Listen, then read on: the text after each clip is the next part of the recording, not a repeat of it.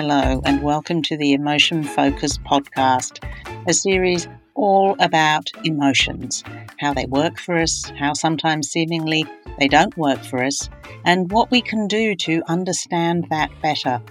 I'm Lou Cooper, I'm based in Melbourne, Australia, and I'm joined in this series by people from around the globe who have dedicated most of their professional lives to the exploration of emotions.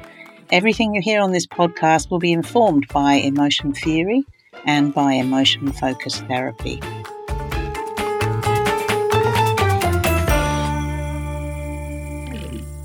And in this episode, we ask the question, can we learn empathy? And in a series all about emotions, you might be asking, what has empathy got to do with emotions? We'll look at that as well.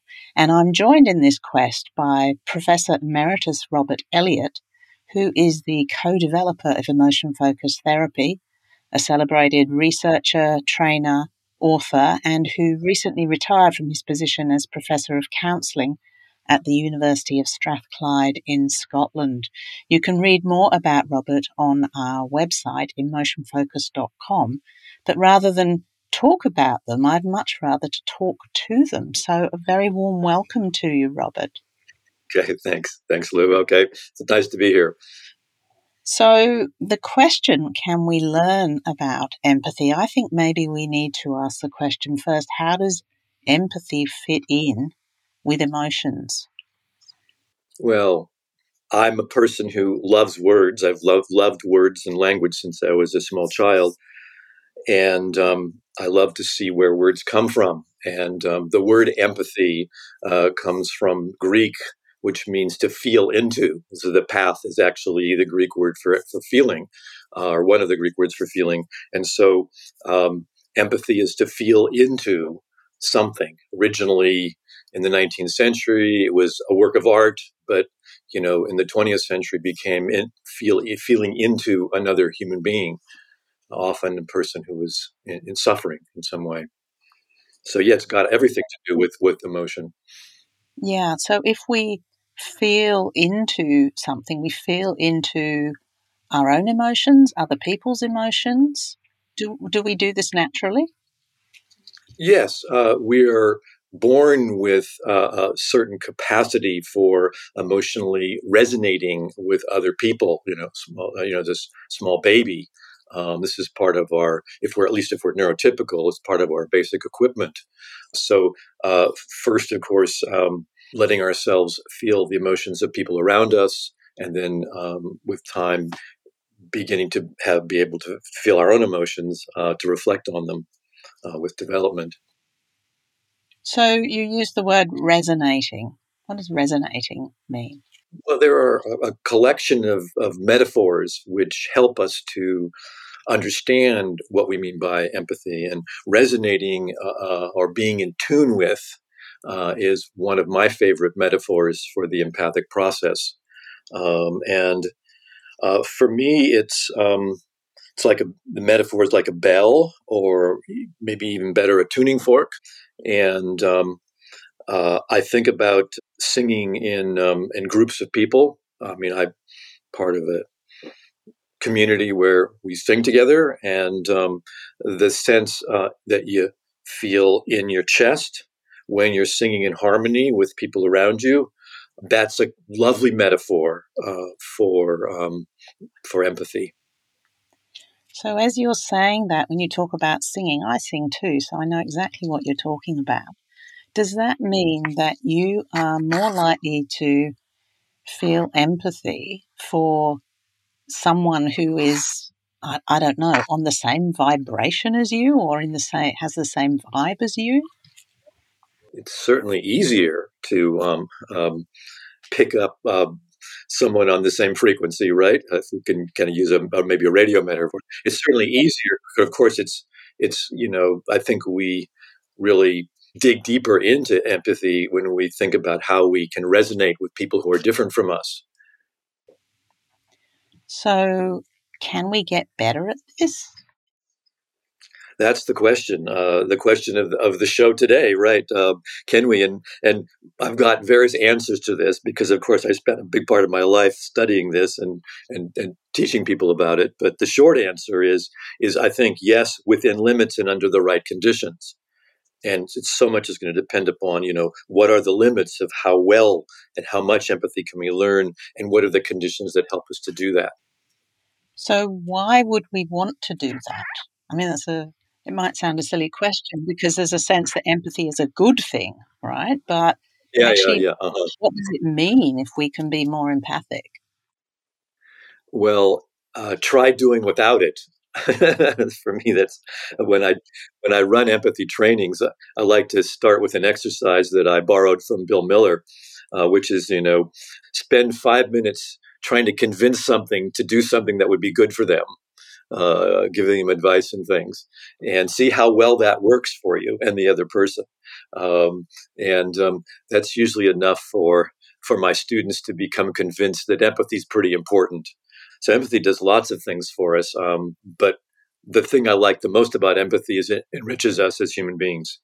Gives us kind of a more depth and richness to who we are. Every time we come to know another human being empathically, to understand what it's like to be them, we add to the sum of our own experiences. We, in a sense, enlarge ourselves, and we are changed by the process of coming to understand another person. And I think, in many ways, or in general, the more different they are from us, the more we have to gain, and the more it can enrich us. So we learn from others, but we're also forming relationship with others through empathy. Yeah. Yes, I'm just speaking now here in a kind of almost selfish kind of way. I'm not talking about the impact that being understood has on the person who's understood, and how that changes them and who they are, and it also changes the connection between them and me. This process of coming to know, of understanding. You mentioned earlier that when I asked you if empathy, is a natural, something we're born with, and you said yes if you're neurotypical. What if you're neuroatypical? What does that look like? Yes, so I think you can learn empathy, but you have to learn it more deliberately. There are roughly three different psychological processes and brain systems that are involved in empathy, one of which is this automatic kind of simulation or resonance with the people around us. Um, but there are two other processes which are essential for empathy. And one of those is a more deliberate process of imaginatively putting yourself into the other person's world, imagining, walking in their shoes is one of the metaphors. Or for me, it's a child's house, like we might have in our back garden or something. These sort of small scale children's houses that are maybe not more than 2 meters tall or something. Used to be called a Wendy house. I don't know if they're still called Wendy that. house, okay, like Wendy and I don't know, Peter Pan and something like that. Yeah, to get into them, you have to duck. If you're an adult, right? And that there's that entering process in there. Okay, so that's an active, deliberate process that uses newer parts of the brain. And folks who are on this autistic spectrum, or folks who are neurodiverse, if they have trouble with the automatic resonance process, they can still use this more deliberate process. It's just that it takes longer. It's hard. They'll have to work at it, and they might need some support. I mean, one of my colleagues at the University of Strathclyde has developed an emotion-focused therapy for people on the autistic spectrum that involves, small groups of folks. Like, I think there are 3 people, and they're recording sessions, and then the therapist is playing moments of those sessions back for the folks, and they learn empathy that way. The freeze frame, this more visual kind of slowing the process down, in a group of people who share experiences and are also on the spectrum. So clearly, folks who are not neurotypical who are neurodivergent, they can learn empathy too, but it may take maybe more work. So you said there's 3 systems. So we've had the automatic and there's more deliberate. Is it, what's the third one? Right. Yeah, you've been keeping track. Right. Okay. So the third one is an emotion regulation system. So if I'm going to resonate with another person's pain, or if I'm going to imaginatively put myself into their painful world, I'm going to begin to feel some of their pain myself. I'll access some of their pain, and it'll resonate in me, or it'll begin to cause me pain. And our automatic natural response to that is to shut it down. Mm-hmm. And human beings shut other people's pain down most commonly by giving them advice. So, like, count your blessings, Yeah. chin up. I mean, that kind of advice, really trying to regulate our pain at their pain by shutting their pain down. So we want to move away from that. That's not helpful. That doesn't enrich or deepen relationships. It doesn't enrich or deepen us. It makes us smaller, I think. That would be very challenging for a lot of people to actually, if you want, feel the pain rather than shut it down in a sort of protective way. Yeah. You mean, so some of us then get overwhelmed and swamped by that pain Mhm. and can't get out of it. And that's one of the causes of burnout in people who are in the helping professions, is this feeling swamped or overwhelmed. And that's another, I'm going to call these empathy traps. Mhm. And one of the empathy traps is to let ourselves be just flooded by someone else's pain. Now, so we have developed abilities, as human beings, of recognizing when this is happening, when the shock of someone else's pain is starting to overwhelm us, and becoming aware of it. And what I find is useful is to acknowledge that's happening. This is a lot. I would say to myself, this is a lot, and I can feel in myself, part of myself, wanting to shut it off or close the door on it. And I basically say to myself, it's a lot, but you can handle it. And sort of recognizing and having empathy for my own distress and someone else's distress helps me to then regulate it, and maybe step back half a step or something, so I'm not drowning or floundering anymore. So this emotion regulation process allows us to stay in contact with the other person's pain in order to mobilize ways in which we could be helpful to them. So that's really, I think, an essential part of the empathy process is regulating our own emotion, our own distress, and someone else's distress, so we can stay there and hang in there with them.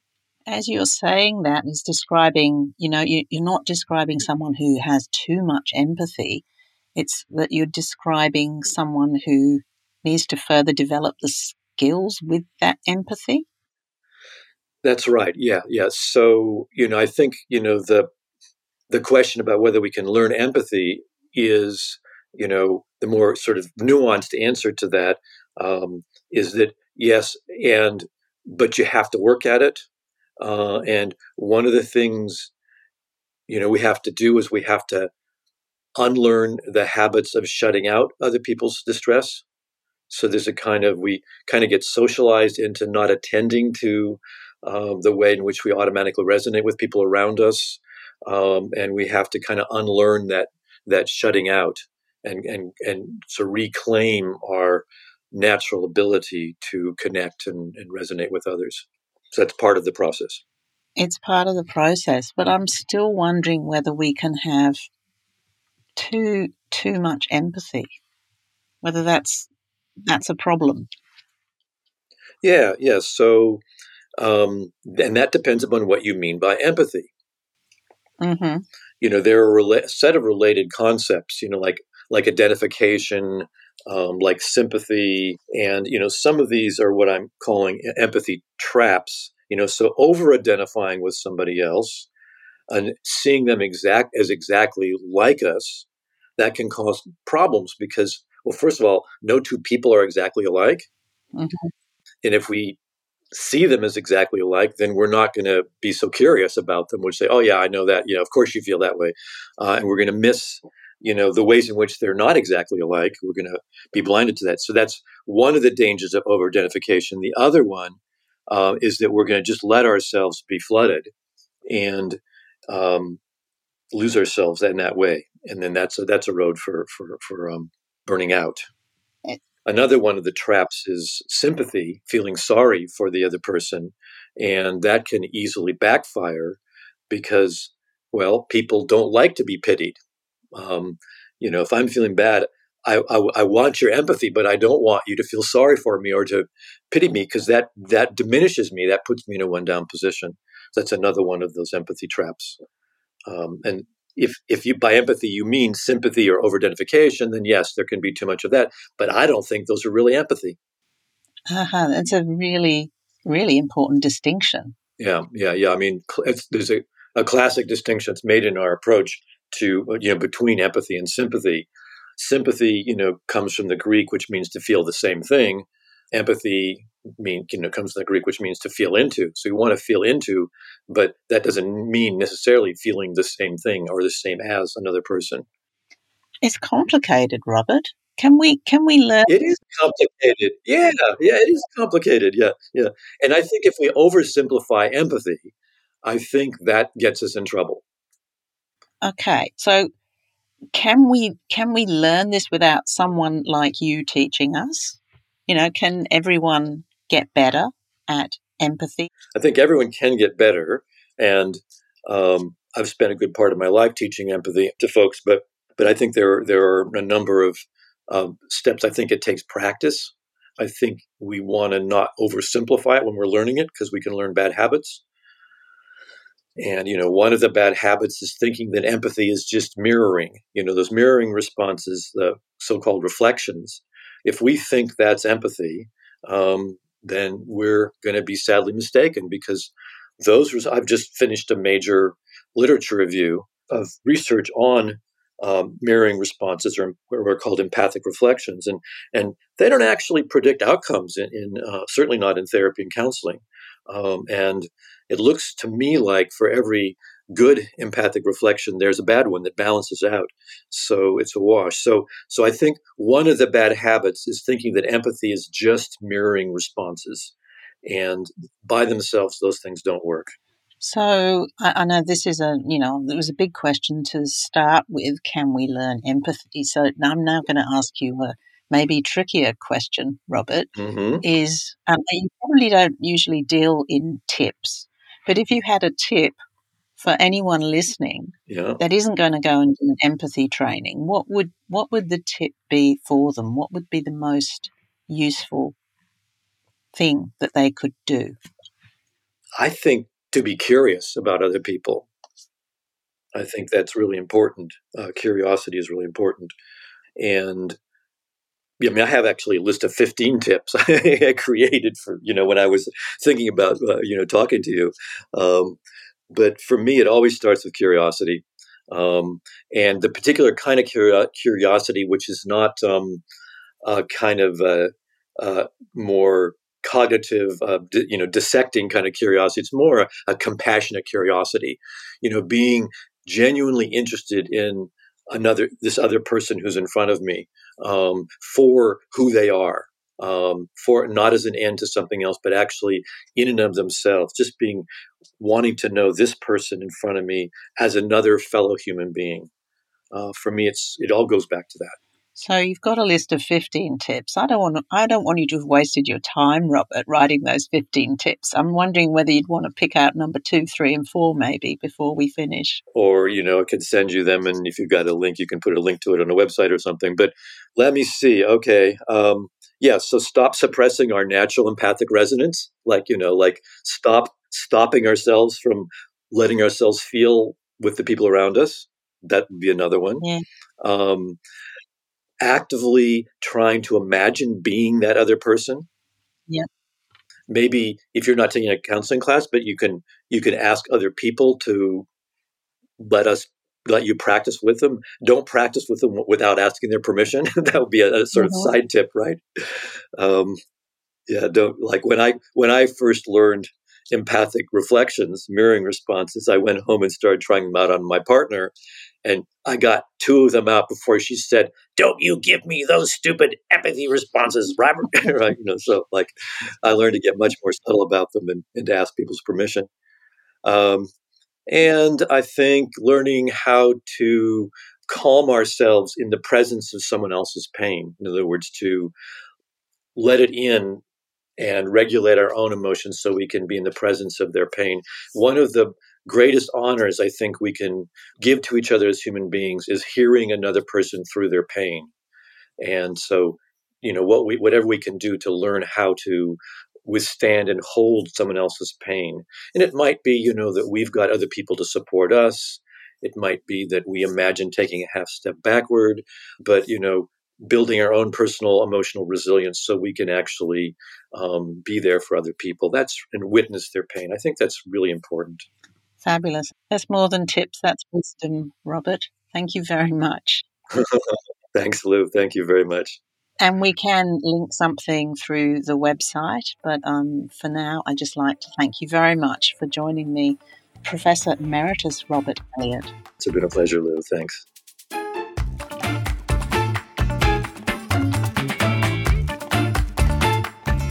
Thank you so much for listening in. If you'd like to find out more about this podcast and the people you've heard speaking, as well as more episodes, go to our website, emotionfocused.com.